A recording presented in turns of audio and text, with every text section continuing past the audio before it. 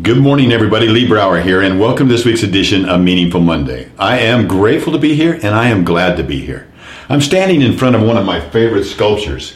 This is a toad, a beautiful toad, standing as a platform on the globe, on the world.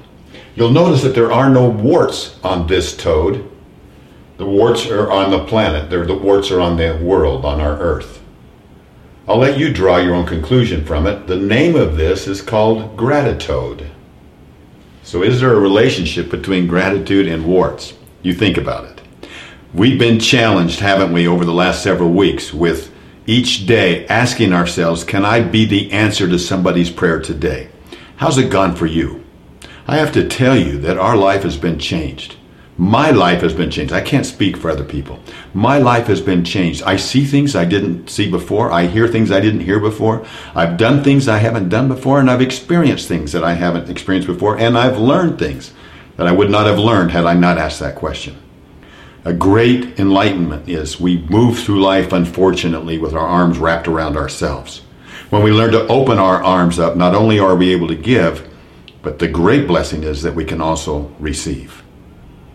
Last week, Lori and I spent time with Noodles, Iceman, Peanut, Trouble, Bucket List, Starbuck, Midget, Mouth, and of course they're all nicknames for young adults that are living with cancer that are at one of our camps that called a tributary that First Descents holds. And Lori, who is Cricket, and me, who is Wacky, we were able to be the camp mom and pop there. And what an amazing experience.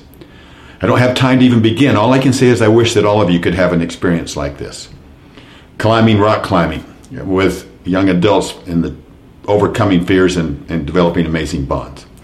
One of the participants, Iceman, got up with me yesterday morning and we went for a hike to get to a mountain lake. Not a far hike, but a very steep hike. And he's in excellent shape. Why? Because he is an ex-pro volleyball player and been on the tour, professional, and still to this day competes. But right at the cusp, right when he was getting ready to start his professional career, he was diagnosed with cancer.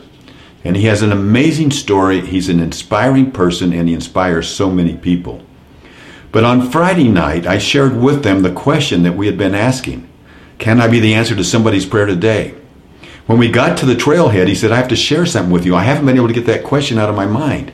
It reminds me of something that I carry with me. And he takes out his phone and he reads the following to me. And what it is a quote from an Indian Buddhist sage from 700 AD. And it goes like this. May I be a guard for those who need protection, a guide for those on the path, a boat, a raft, a bridge for those who wish to cross the flood. May I be a lamp in the darkness, a resting place for the weary, a healing medicine for all who are sick, a vase of plenty, a tree of miracles, and for the boundless multitudes of living beings may I bring sustenance and awakening, enduring like the earth and sky until all beings are freed from sorrow and all are awakened. I told him right on the spot, that's going to be my Monday morning message because it hits the nail on the head. My gift to you is this message from Shantideva. I'm not sure how you say his name, but an Indian Buddhist. It represents why we open ourselves up to be the answer to somebody's prayer. May I be a lamp. May you be a lamp in the darkness. May you be a resting place for the weary. May you be a boat, a raft, a bridge for those who wish to cross the flood. May you be a guide for those on the path.